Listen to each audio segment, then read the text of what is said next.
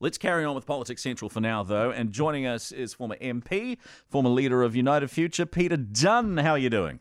Good, thanks, gentlemen. How are you? We are good, and always a pleasure to have you on in your capacity as a political commentator. A lot going on at the moment with I guess, a feeling when you get 60 cases today, albeit just 3 in Waikato, that we've got a difficult couple of weeks coming up. Do you think this was one of the worst weeks for the government when it came to the messaging?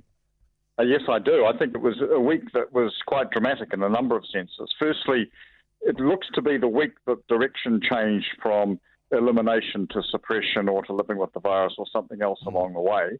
And that's still got to play out in terms of what the next steps are going to be.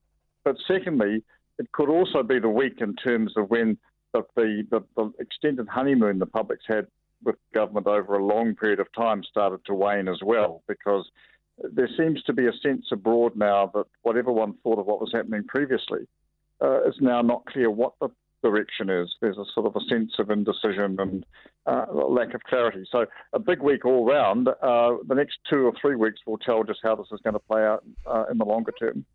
If the government have lost control of the narrative somewhat, what would your advice be to them to get back on top of things? Well, I think they've created a bit of a difficulty for themselves, because for so long they sort of gave off an air of they knew best what was going on. They poo-pooed other countries that were making moves towards trying to open up. We had the best plan of all. Now that it's come unstuck, it's a problem for them if they try and sort of go down the path of other countries, because it looks like a bit Me Too-ish, and it looks also as though, why didn't you do this a little earlier on? So I think they've got to really stop and recalibrate their story.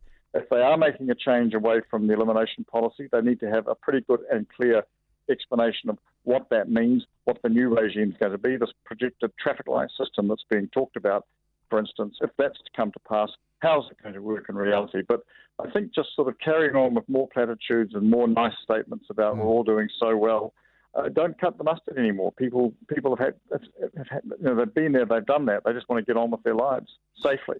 It seems that every conclusion and on every issue all roads lead to vaccination. What do you support the notion of mandatory vaccination for government workers, health workers, teachers, etc.?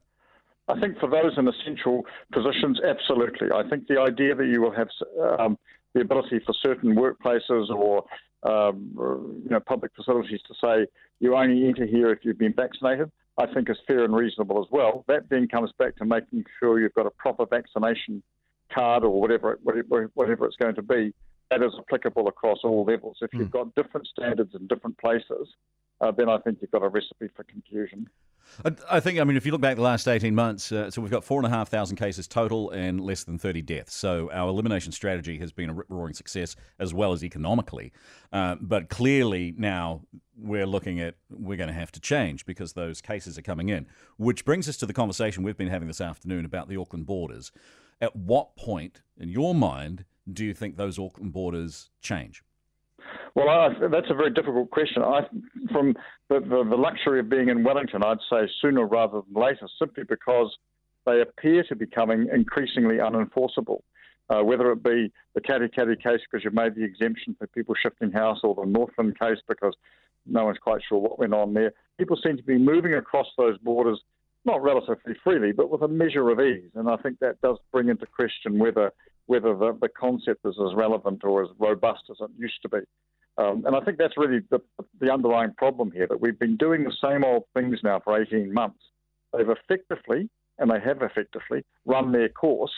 Now we need to develop a new strategy. And I think that some of those old measures like border patrols and all these sorts of things may be a little difficult to keep going in the future, because people are going to look to the summer coming and say, well, the hell with that, I'm going to the beach. I guess also we've seen an increase. It's Act's 25th year in Parliament. I think we've seen an increase in popularity for David Seymour. Can he keep it going? That's going to be a challenge for him. He's certainly benefiting at the moment from a degree of frustration, I think, with both of the major parties. He made a point on television this morning that I think is quite true.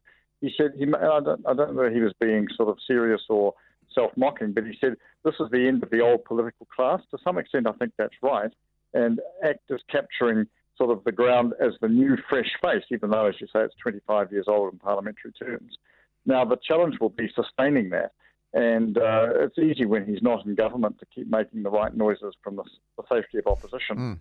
But at some point he's going to get called to account. And that, again, will be the day where people will see whether there's substance to act or whether it's just another mirage. And Peter Dunn, thank you very much for your time. Always appreciate it. You enjoy your afternoon.